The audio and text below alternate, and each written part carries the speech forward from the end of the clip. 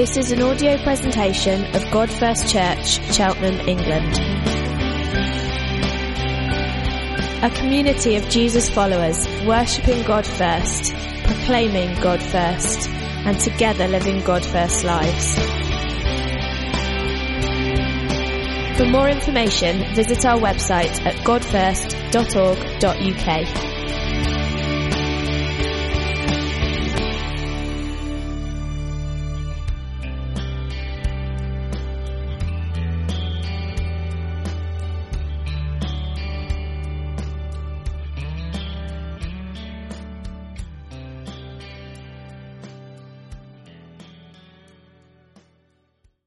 I have often been hindered from coming to you. But now that there is no more place for me to work in these regions, and since I have been longing for many years to visit you, I plan to do so when I go to Spain. I hope to see you while passing through, and to have you assist me on my journey there, after I have enjoyed your company for a while. Now, however, I am on my way to Jerusalem in the service of the Lord's people there. For Macedonia and Achaia were pleased to make a contribution for the poor among the Lord's people in Jerusalem. They were pleased to do it, and indeed they owe it to them. For if the Gentiles have shared in the Jews' spiritual blessings, they owe it to the Jews to share with them their material blessings.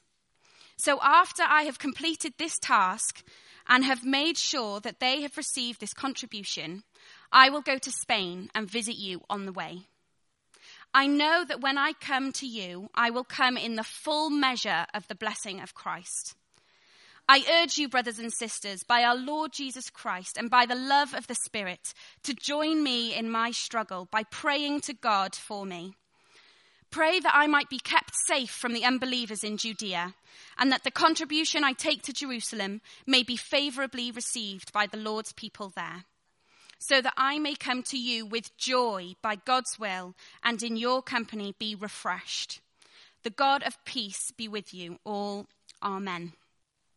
And now to Romans 16:25-27.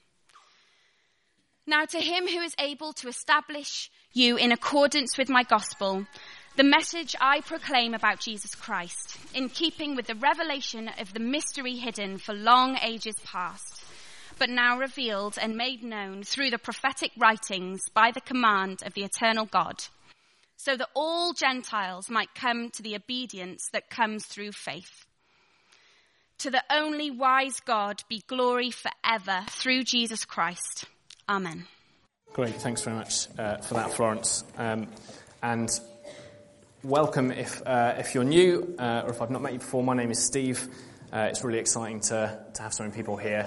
So I'm just going to pray and that you're able to hear what I'm saying, because I'm not speaking at the rate of knots. So Jesus, we thank you for this book. We thank you for this series which we've been studying, Romans, all that you've taught us. I pray that the words that you still have to teach us today would be able to hear them. Amen. Amen. So my wife Jo and I, we watched a film this week, midweek, which is actually quite a big deal because we've got a 5-month-old, so it kind of like feels like when I was at school at 11 and you boast like about how late you'd stayed up during the night. It's like, have you heard? Jono stays up till like 11 o'clock in the middle of the week. It's like, have you heard? Jo and Steve watched a film in midweek. It's like, yeah, that's right, we did. We watched The Theory of Everything, which is it's excellent. All the Oscar films from all the nominees and winners from last Oscars are coming out now on Netflix, so we've got loads to watch. And this is a film about Professor Stephen Hawking. To the guy on the left is Eddie Redmayne, who won an Oscar for Best Actor. I'm sure you'll have, most people will be aware of Professor Stephen Hawking, but he's a famous physicist. And the film tells the story of his time at Cambridge University, where he was diagnosed with something called motor neuron disease, which takes away the ability to use your muscles and eventually your speech. He was given 2 years to live, all the way through much later to the release of his book, A Brief History of Time. And he's still alive. He's 75, so he's massively outlived this diagnosis. And how he overcomes the adversity of it. And essentially the focus of the film is totally that he's single-minded in his ambition to find an equation which explains black holes or time or something. That bit's less relevant. But we find in books and films about great people that they're often driven by ambition. So I've started reading a book on Horatio Nelson at the moment, and it says a bit in the beginning about how his ambition was for glory, and he made a lot of decisions in his life based on his ambition. And often when we read stories or watch films, it involves people with remarkable talents, but it's often their drive, their persistence, and their ambition that makes the story worth hearing. But actually, I don't think that ambition is something that's reserved to people who live these great celebrity lives. I think we're all driven by ambition. Ambition is essentially the strong desire to do something. So if you've ever focused on, if only I could move to this town, if only I could get this job, if only I could get married, then that's ambition. It's often the way we choose the directions we want our life to take. It's my ambition to get married, so I'll go on dates. It's my ambition to live abroad, so I'll learn a foreign language. I remember when I was young, I did a paper round, and there was a computer game I really wanted, which was like 50 quid, which even now seems extortionate. But I earned like 10 quid a week, and I just remembered being like, it's only like, I hate my paper round. I spent 2 nights a week doing it. I remember being like, it's only like 3 weeks till I can get the game. It's only 2 weeks till I can get the game, and then everything will be okay. And actually it kind of was, because it was a really good game. But as an adult, I've been driven by ambition as well. I'm a big fan of writing a year plan, things I'd like to see happen throughout the year. Most of them don't happen. But I'm driven by these ambitions. So a lot of my adult life, I've been driven by the desire to buy a house, to start my career, and to start a family. Now, those ambitions are okay, but not all ambitions are good ambitions. We get talked to by Paul elsewhere about the dangers of selfish ambition. But ultimately, we use ambitions to prioritize our life. Some are stronger, some weaker, some passing, some good, some bad. But if you showed me a week plan or maybe a month plan of your life, I should be able to work out what some of your ambitions are, what some of your priorities are by the way that you spend your time. But throughout this passage, Paul reveals to us what his ambition is. So through this series, it should have become really apparent to us that Paul is absolutely, totally and utterly single-minded about the gospel. Now, the gospel literally means the good news, and in the earlier chapters, Paul has reminded the Romans what this good news is. That although man was made to be with God, since the first human, Adam, we've been sinning, and that sin actually separates us from God, so we can't get close to him.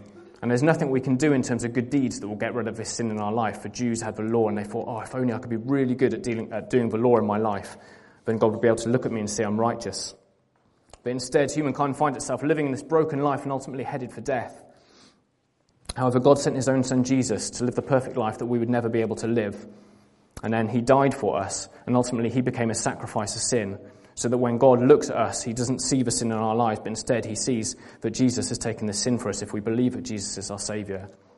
And Jesus was then resurrected, and he offers this too as well. So just as our old sinful life is now dead, we're resurrected and can live this new life with him, with God's Holy Spirit in us. Paul mentions the gospel about 75 times across the letters that he writes in the Bible. And since his conversion, at the time of him writing this letter, he's been on 3 missionary trips around the countries of the Mediterranean, spreading the good news about Jesus. So we can see from looking at his life that the gospel lives in him as a central ambition. You can look at the time he spent and say that's clearly a big thing for him. In verse 20, Paul tells the Roman church that his specific ambition, his particular drive, is to preach the gospel, this good news about Jesus, where Christ was not known. Now, there is something undeniably specific to Paul and his calling in this passage. In Acts 9, we're told the story of Paul. If you don't know it, he was a young man named Saul. He was a zealous Jew, and he was persecuting the early Christians. He hated this new Christian faith that had centered up around Jesus, to the point of he was a willing witness to the death of the first Christian martyr. And he was actually on his way to persecute more Christians in a city called Damascus. When Jesus met him on the road as a bright light, he was blinded. Jesus asked him, why are you persecuting me? He went away for 3 days, and then an early Christian named Ananias went and prayed for him, at which point he received his sight again. He accepted Jesus as his Saviour. And Ananias also gave him his calling. He was told, hey, you are going to be the instrument that God uses to bring my gospel to the Gentiles, which is basically the non-Jews. And he sticks with this calling. Paul's told us now that his specific desire is to continue with this calling of giving the good news out. N.T. Wright describes Paul as like one of the early American pioneers.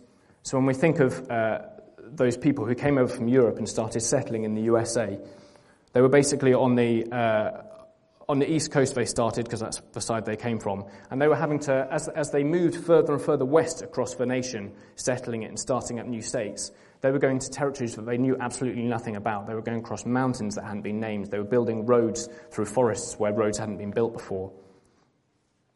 When Joanna and I moved to Cheltenham, and before that when we moved to Bracknell, we were thinking, well, who do we know in those places? Who can we ask about what the churches are like there? And people are like, oh, this church is good, you can plug in with these people there. And there are things already set for us. But spiritually speaking, Paul is like a pioneer in a sense. He's going somewhere where there aren't churches that he can settle in. He's going to be the one to plant the churches. So I think it can be easy to look at this and say, well, Paul has a very specific calling on his life. So whilst it's fun to read about it, that's what we're doing. We're just reading someone else's story. But it's not just that. It's like Paul is writing to us about what he's doing, but it's on a topic that concerns everyone. He's not wasting words. You pretty much were paying by the word, by the letter in ancient times for letters, because, this would have been carried by someone. And at 7,000 words, Romans was the longest letter that we've still got from ancient times. I think as we read on, we'll see that Paul is calling the Roman church and us as readers to be caught up in the greatness of God's plan in making the gospel our ambition. So Howard every week pretty much has complained about how difficult it is to keep time on Romans because there's just so freaking much in it, and that really is true, I now see. So I've just picked up 4 things that I think Paul is saying to catch us up in this greater picture as part of what he's doing, but I'm sure there are more. So the first one is, I think he tells us to gospel ourselves, basically to tell ourselves the good news over and over again, even when we believe it. So I was struck when I was reading about Paul's story in Acts. He retells it twice, in Acts 22 and Acts 26. He's brought before different rulers and asked to give an account of what he's doing. And he basically doesn't pull his punches. He tells every one of the details. So he said, hey, listen, these were rulers who were saying, what are you doing? It's bad. And he was saying, hey, I've met God. I've met Jesus. Jesus stopped me in the road. And both times he includes his calling in that. He doesn't just say, that's what happened. That's why I'm a Christian. He says, and here's why I'm doing it, because Jesus has told me to bring the good news to non-Christians. If we look at it, his salvation is absolutely life-changing. It's contagious and it's life-changing. He's gone from being called a man called Saul to getting a new name. He's gone from being someone who kills Christians to someone who makes Christians. And it made me think, how do we feel when we had our salvation? I don't know if everyone here knows Jesus, but I know that a lot of people are saved. How did you feel when you were saved? How did you first feel when you were saved? I was 15 when I first met Jesus. And I was just a really normal teenage boy doing really normal teenage boy stuff with my really normal teenage boy friends who are boys. And I wasn't particularly bad. I wasn't evil, but I wasn't good either. And I remember when I found Jesus, I went on this summer camp and I met Jesus. And it just absolutely changed me. If you have met Jesus, you'll know what it feels like when you first met him. It's changed. It's not like you go from thinking about it, I think I can see what they're saying. Yeah, do you know what? Okay, I'll believe. It's this massive thing. It's supernatural. Of course it is. And I went like that. I was changed. I came back and I remember telling my friends, I've been changed. I've been absolutely changed. I've met Jesus. I'm not going to do this in my life anymore. I'm not going to do this in my life anymore. I remember saying to them, I'm going to convert you. And they were actually quite open to me saying that stuff, which is crazy, isn't it? That's supernatural as well, but I had changed. And some days I think I still live in that excitement about the gospel. There are times where I'm praying or where I'm reading the Bible, and there are times where I'm like, oh my goodness, I feel the gospel so much. I feel like I could go on the street now and tell people about the good news. And actually there's probably no reason for me not to do that. But a lot of days I don't. A lot of days I think if someone looked at my life and said, well, what's different about this guy because he's been saved? They might say nothing. And I want to be living more in that excitement, this contagious gospel that Paul is living in. I love what he says in verse 13 of chapter 15.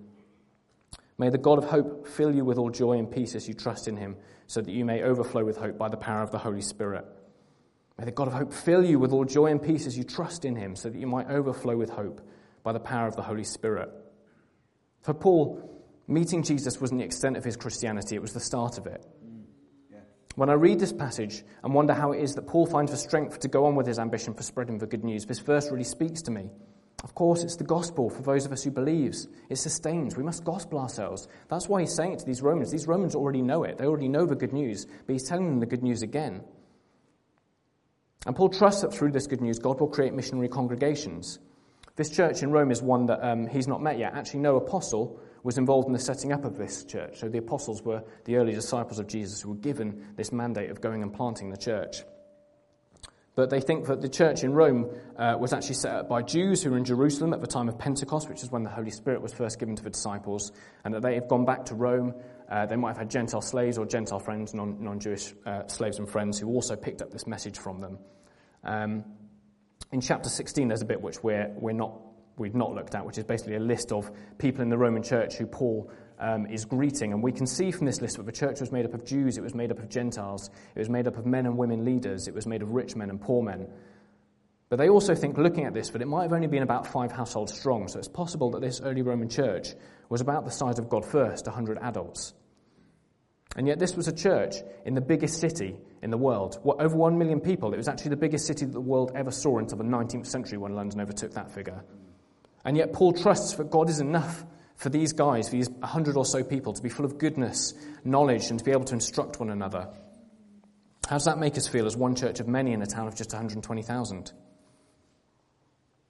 He says he's reminded them of some key points. Now, we know from some of the earlier sessions that we've done that he's had to remind them about unity and loving one another and not getting focused on small issues. But the key thrust of Romans has been this good news, to remind these people who have already heard the good news of how Jesus saves by faith and how once we're saved, we're dead to sin, but given the chance to live our lives by the Spirit. So Paul reminds us that we need to tell the good news to ourselves again, church. Yes. When I'm feeling tired, when I'm feeling too busy or lacking in vision, I need to be filled with all peace and joy as I trust in God. I need to be reminded how excited I felt, how excited I can be by the good news. We had some great news over Christmas of Joe's sister, who'd been praying for about 10 years, had become a Christian.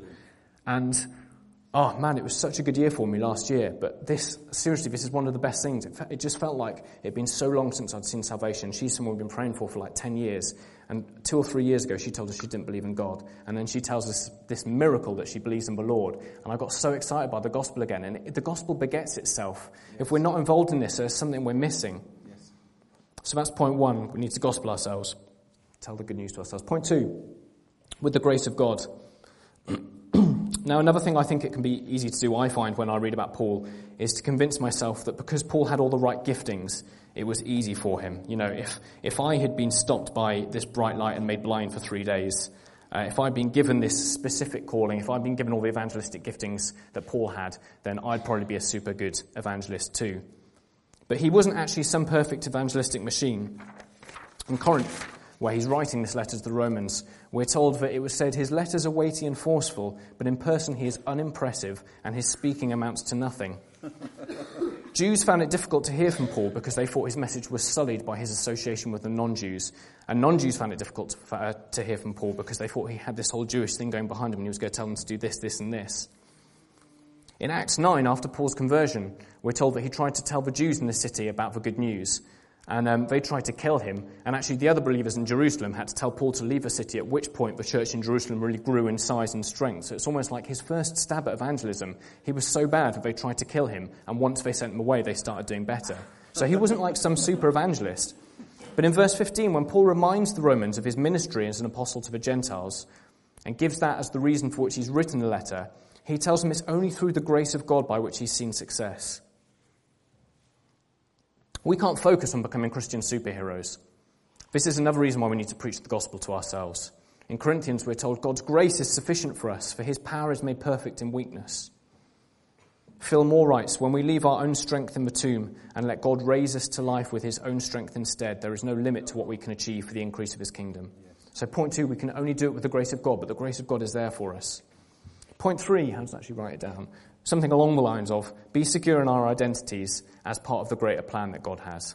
And I love this bit because there are times when you read Paul and you're like, I wrote here, there are times you read Paul and you want to say, I can see how someone could read Paul and think, is he being arrogant? But there are times when I read Paul and think, is he being arrogant? In verse 17, Paul tells us that he glories in Christ Jesus in his service to God and that he will essentially boast in what Christ has accomplished through him. Later on, he refers to the gospel as my gospel. But I think to see it as that misses just how deep Paul's love is of Jesus and just how deep his trust is in God's greater plan and how secure his identity is in that plan. Just as I found myself so excited by my salvation when it first happened, Paul's retained this excitement, this life-changing ambition. Yes. Now, when you consider that his calling was given to him directly to God and he believed that, then of course he's not being arrogant in saying, thank you, God, for this ambition. The Bible talks about Pharisees, church leaders around the times of Jesus, who would do stuff like, in prayer meetings, they go, thank you, God, for the gifts that you've given me. And they were saying that because they wanted people to hear that they had giftings. Now, that's not a problem for me, but the way I feel convicted in this is when I pray in a group, I quite like saying, yes and amen when other people are praying, because I think it says, we agree on things, and it just gets me stirred up. But when it comes to people praying for me, I tend to go a little bit timid on that. So someone might be praying, we thank you for Steve, we thank you for his gift in this. And I suddenly feel like if I say yes and amen, is that like a bit like going like, yes, Lord, thank you for the gifting of this guy. But actually, if we think, that gifting is from God, if I believe that God has given me giftings and he's given giftings to all of us because he wants to build his church, which I do believe, and let's bless it. I do thank God for the giftings he's given me. And Paul's doing that too. And how amazing is it that the only thing Paul will venture to speak of is the salvation that he's partnered with in God, the outworking of God's calling, of the ongoing power of the gospel in his life. That makes me consider if the only thing that I ventured to speak of was what God's done in my life, how different would my conversations be? How much would I have to say? So point 3 is that. Point 4, evangelism is important and God is able to succeed through us.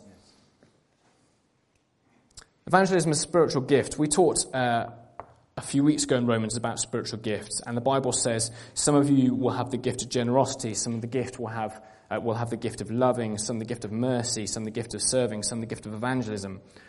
So it can be tempting to think of evangelism as, well, I might not have the evangelistic gift, so actually evangelism's for the evangelists. But it's not a sidebar issue. Bear with me with this. There's something very exciting I find in the way that Paul brings the good news of Jesus to people. In verse 16, Paul refers to himself as a minister to the Gentiles, but also in having a priestly duty in bringing them before God. Now, he probably used those words, minister and priest, so that the Gentiles and the Jews, respectively, would kind of understand the imagery that he's talking about. But he also goes on to describe his converts as offerings acceptable to God, sanctified by the Holy Spirit. Now, sanctified feels like one of those scary theological words, but it's actually quite important. So it's kind of like, when we're saved, at the beginning, we face this choice of, we've been living in sin and we've been headed towards death. But actually, we're offered this chance. And it says earlier in Romans, if we accept Jesus as our Saviour in our hearts and proclaim it with our mouths, we are saved. And at that point, God looks on us and he sees us as saved. But actually, the gospel that Paul gives is so much more than just that. So there was a point in my Christianity where I think I had limited my salvation and what my Christianity, what my walk of faith was about, just to the conversion experience.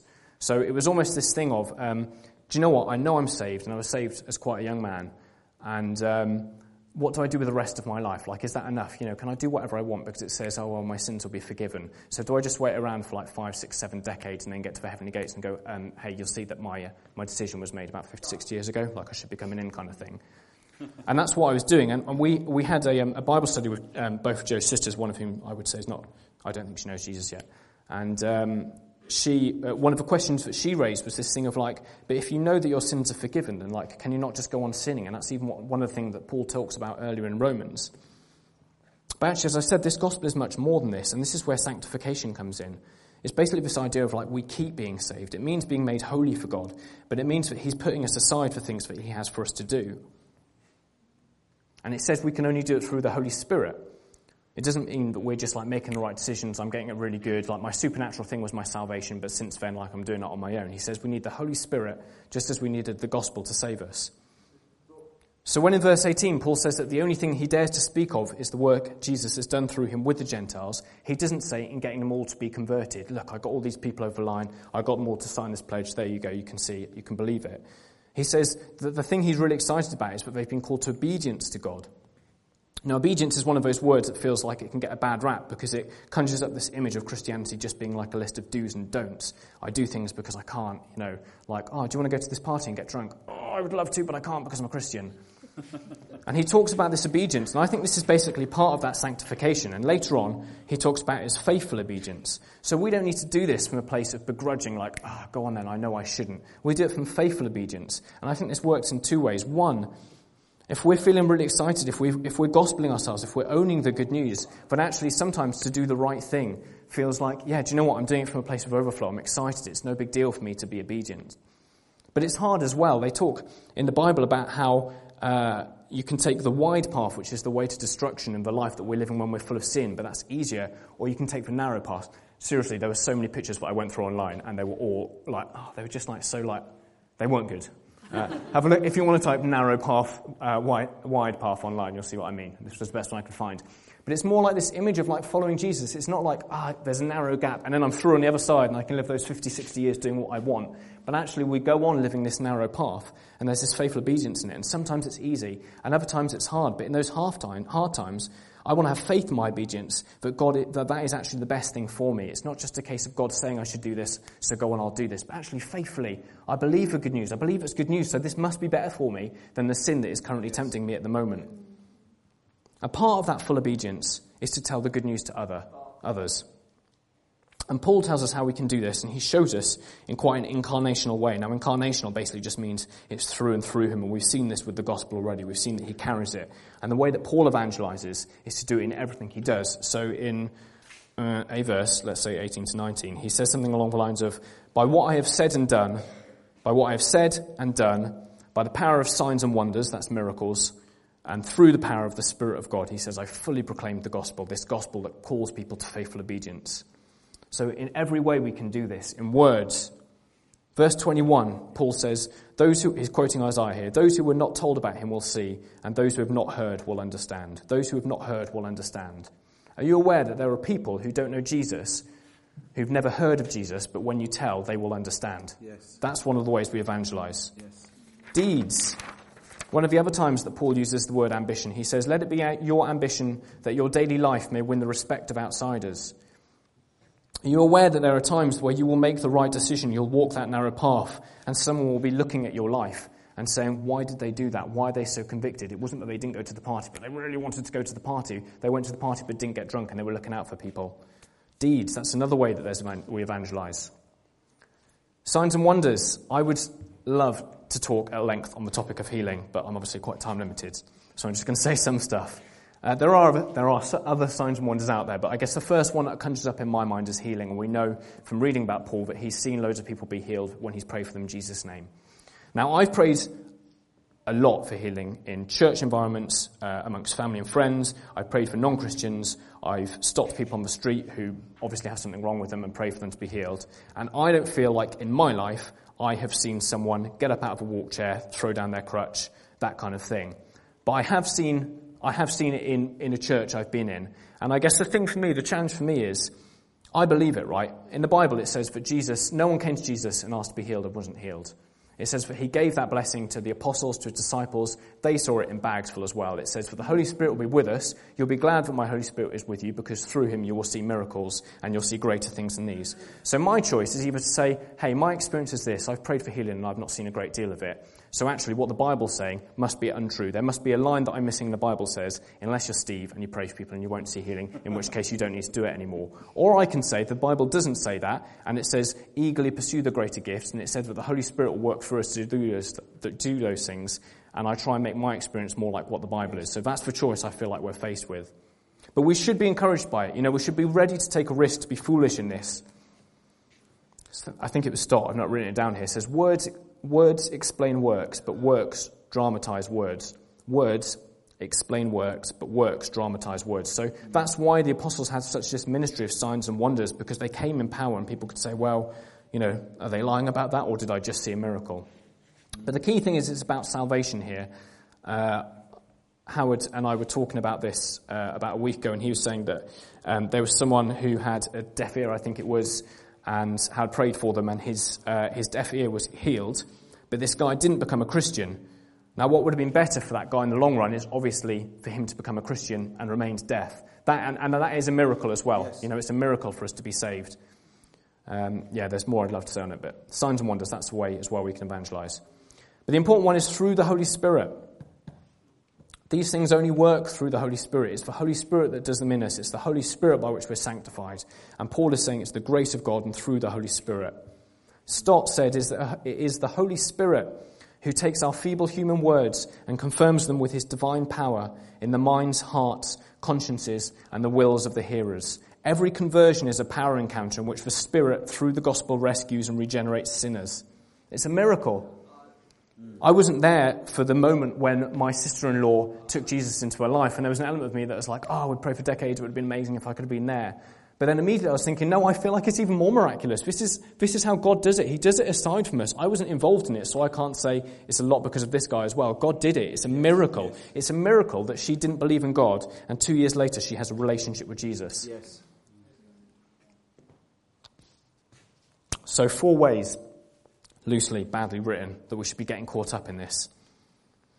And in this first section of the passage, we've got an insight into how the gospel goes on saving us and is by its very nature to be shared.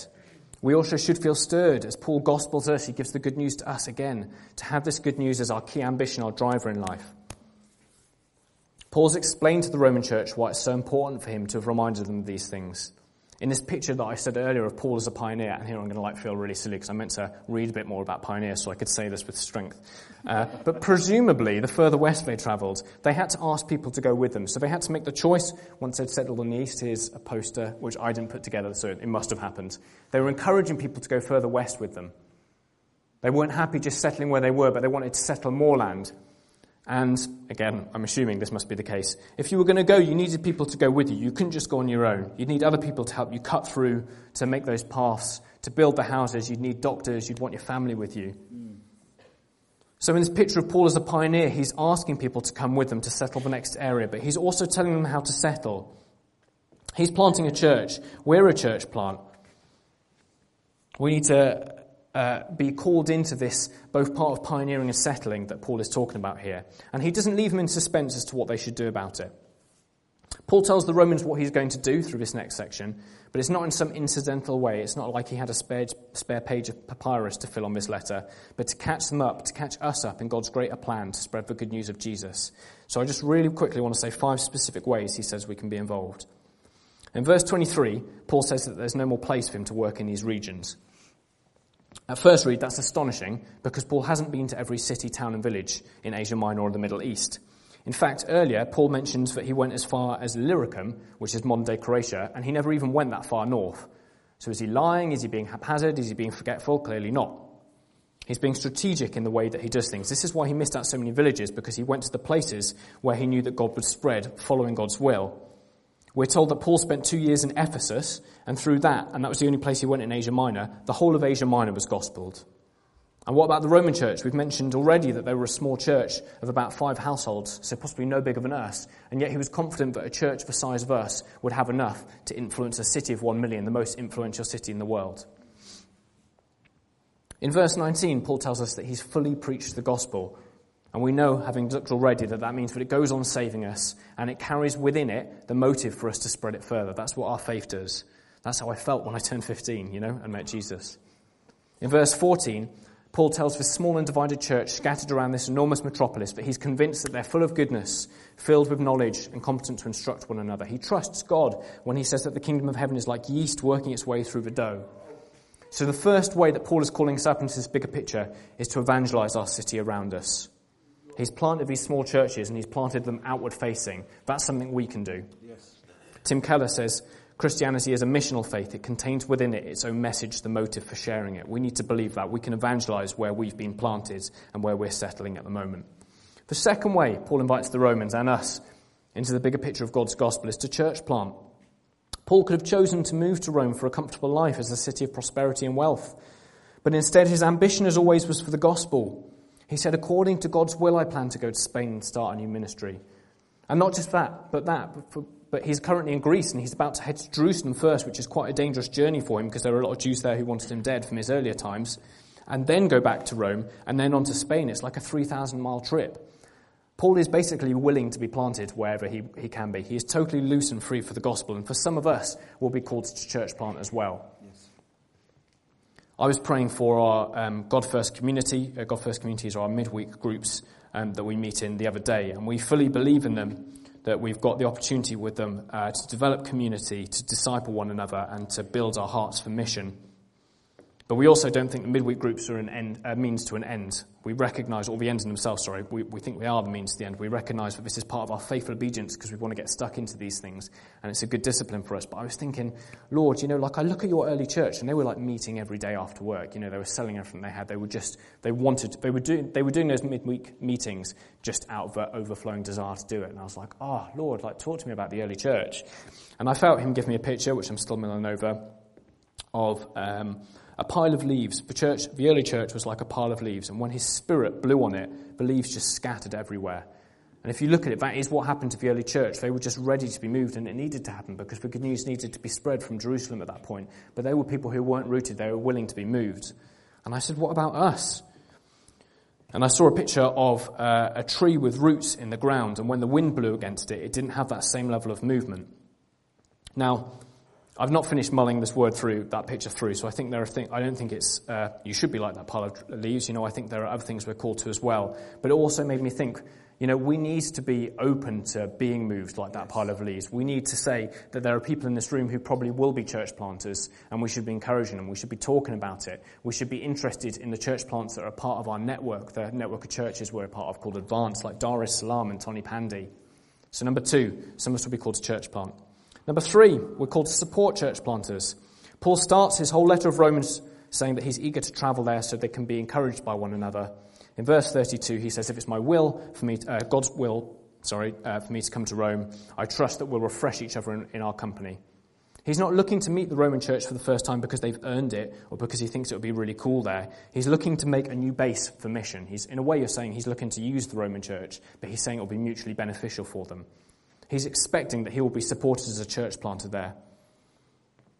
We too, if we're not called in this season to church plant, should be looking to support churches. As I said before, we should be interested in what's going on in Tony Pandy, Dar es Salaam, and praying for God's blessing on them. 4, Paul invites us to give our money. Verses something like 25 to 29. Paul tells the Romans that he's going to Jerusalem first because he's got to take an offering there from Macedonia and Achaia. Now, there was poverty in Jerusalem at the time because there'd be a famine, but interestingly, Paul doesn't use that as a reason to motivate what's going on. He doesn't say, hey, I need to tell you about this famine, it's really bad, like if you give, the price of a coffee a week, then you can help build this in Jerusalem. Instead, he's saying Macedonia and Achaia, who are 2 churches where elsewhere he says that they themselves are in poverty. He says out of the overflow, out of this faithful obedience, they want to give their money. Yes. And we should be inspired by this. We might have a range of financial situations in the church, but trust me, as a church, we are rich. I think it's right in saying if you earn the average wage in the UK, you're in the top 5% of wealth globally, something like that.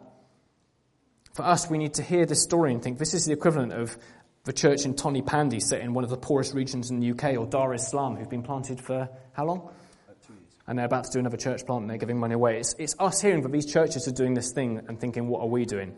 Now, praise God, I don't think we're missing out on the blessing. We had this gift day last year and we're working towards this 20% giving, but we should be stirred up by this. When I was praying last year for the church about finances, I'd just been reading this article on Nigeria, just like a background on them economically, socially, politically, and they described Nigeria as being in the breadbasket of Africa, by which they mean that the region is particularly good for agriculture in terms of environment, fertile soil, that kind of thing. So naturally, there's a lot of produce there, which kind of gives them a head start financially. And this word really stuck with me, breadbasket. And when I was praying for us in finances, I thought, God, let us be seen as a breadbasket financially as a church. Yes. We're in a rich town. We're a rich church. Wouldn't it be good if people looked and said, God first, give faithfully. They give obediently. They give out of overflow because they're rich. They're a breadbasket. Yeah, they're planting churches. They're able to support us. And 5th, Paul calls the church to join him in struggle through prayer. When my ambition was to get my career started, I'm absolutely confident that that year before, the prayer that I prayed most was about work. It was, God, can I get this job? God, can I get this job? God, can I get this job? God, may the interview go well. God, please may they have thought I did well at the interview, this kind of thing. Now, that was okay. I think that God's blessed, the work has blessed me, it's blessed my family. I think there's things for me to do there. But actually, if the gospel is our central ambition, that should be the prayer we're praying for most. Yes. We should be praying for different countries. We should be praying for salvation. We should be praying at our monthly prayer meeting. We should be looking to meet in 2s and 3s and praying. So there's 5 things I think he gives us practically. Now, guys, I don't think I'm called to go to Spain. And I chatted with Howard about this, and he said he doesn't speak Spanish, so he's not going to retire there. At the moment in my life, I would say that I don't feel particularly called to go to one of the nations in the world that's still unreached. That image I have of us as a tree rooted, I don't think those roots are necessarily bad things, but some of them will be stuff like ambitions, and some of them will be that I'm just not ready to move. But I also don't feel like I've got a specific word for that. But in sitting with this passage for the last few weeks, I absolutely feel called to make the gospel my ambition and to get caught up in the bigger picture plan of God. I said at the beginning how I'm really keen in doing yearly plans, and I feel really blessed. So I bought a house, I started a family, I started a career, and I'm not unthankful for those things. Seriously, I recognise that they don't happen to everyone. I feel totally blessed. But one thing that I do keep thanking God for is that they happened to me at a relatively young stage of my life. Because when I was doing my year plan this year, when I kind of ticked off the final one of them, I realised, like, man, what are my ambitions in life now? Like, have I done it all? Like, am I in that grey period where I just wait till I get to heaven? But instead, like, I feel the stuff that God has been talking to me about is more of him. It's more about his gospel. So the things at the top of my list this year are getting Sabbath right and salvation. Now, I flipping love talking about Sabbath at the moment, so if you want to talk to me about that, let's do it afterwards. But salvation as well. I got to the end of the year, and I was like, God, you've got to keep making me sick for it. Like, hasn't he been talking to us as a church about mission? Hasn't he been talking to us about salvation for like a year now? And I think it's good. You know, when I first put career on my ambitions, I didn't get a career the next day. I got it 8 years later. It's okay, like, you know, we need to work towards it. We need to love one another in it. We need to have grace with ourselves just as God has grace with us. But we need to work towards it. And I was like, God, you've got to make me sick if I don't see it this year. And then Joe's sister, we found out the good news that she'd come to God. And it reminded me why. It's that faithful obedience thing of, actually, do you know what? If we partner in that, seeing salvation is like the best thing. Yes. Seriously, it's deep speaks to deep. It has made me so excited to see more salvation. She was going to die and she was going to go to hell, but now she's going to heaven. It's really exciting. It makes me want to see more of it. I want us to land, as this is the last one we're doing on Romans, on verses 25, 27 of 16, the last chapter. Now, at first read, this can seem really complicated because it is. I'll explain it to you really briefly, but it's like I had to read it 3 or 4 times to get it. Basically, what Paul's done here is he's given you a sentence, and in the middle of that sentence, there's a sentence, and in the middle of that sentence, there's another sentence, and in the middle of that sentence, there's another sentence, and the grammar is just not very helpful. So he's basically saying, now to him who is able to establish you in accordance with my gospel. And by the way, the gospel is the message I proclaimed about Jesus Christ. And by the way, that's in keeping with the revelation of a mystery which was hidden for long ages past, which, by the way, has now been revealed and made known through the prophetic writings by the command of the eternal God, which, by the way, is so that all Gentiles might come to the obedience that comes from faith to him. Amen. So now you all understand that. But the thing I wanted to talk about this, and I'm going to steal one of Howard's phrases for this, is that this basically feels like what happens when you double-click on Paul about gospel. It's like Paul's written this letter. There's kind of like an ending bit in 15 because he says amen. And then he starts 16 and he greet this person, greet this person, greet this person. I mean, it's almost like, you know, I've got to end it by saying something about God. That's how I would do it. Paul's obviously just doing it naturally. And, you know, maybe it'd just be like, glory be to God, amen kind of thing. But he just can't help himself. Like, if he starts talking about it, he's like, now to him who is able to establish you, by which I mean the message of Jesus Christ, by which, by the way, was like a mystery for ages, but now it's been revealed, which, by the way, means that Gentiles are now saved, which, by the way, means that now they're called to obedience to him. Come on, it's good. Yes. And it made me feel challenged again about my salvation. You know, like, is that how I feel about the gospel? Sometimes it is. But don't you want to feel like that about the gospel? Don't you want someone to say to you, like, what do you mean by this? Why do you go to church? You know, I was thinking a lot when I was telling people about this weekend. I was preparing for my sermon. I was like, I can say an easy thing and say it in terms they'll understand. I'm preaching this weekend at my church. Or what are you preaching on? The book of Romans. And I was like, or I can take it as an opportunity to say, like, you know, we're preaching, and this is why we do preaching. And what are you preaching on? I'm talking about Jesus and how the good news is really important. I want to be like that when I get double-clicked on the gospel. Yes. That last bit says, to him who is able. Paul started Romans by saying that the gospel is the power of God for the salvation of those who believe. We're saved by the gospel. And he ends by saying that by this same gospel, God establishes us. He keeps on saving us. He sanctifies us for these things he's got for us. He who is able. He who is able is Jesus. This is the good news. So let's gospel ourselves now. So we're going to break bread together. It might be a good time for the band to come back. Sorry, I didn't really think ahead.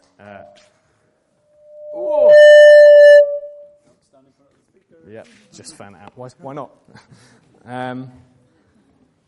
This is the gospel, guys. This is the kind of thing that we do regularly, but actually we want to be getting excited about.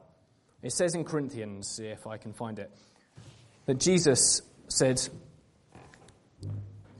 the night he was betrayed, took bread, and when he'd given thanks, he broke it and said, "This is my body, which is for you. Do this in remembrance of me." So is that gluten-free again? It's so easy to break. No, it's gluten-free. In the same way, after supper, he took the cup, saying, "This cup is our new covenant in my blood. Do this whenever you drink it in remembrance of me." And then Paul says, for whenever you eat this bread and drink this cup, you proclaim the Lord's death until he comes. That's what we're doing. This is gospeling ourselves again.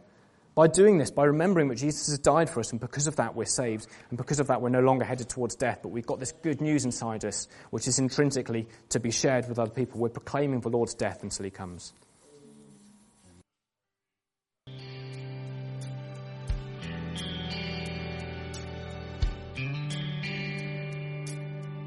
For more information, visit our website at godfirst.org.uk.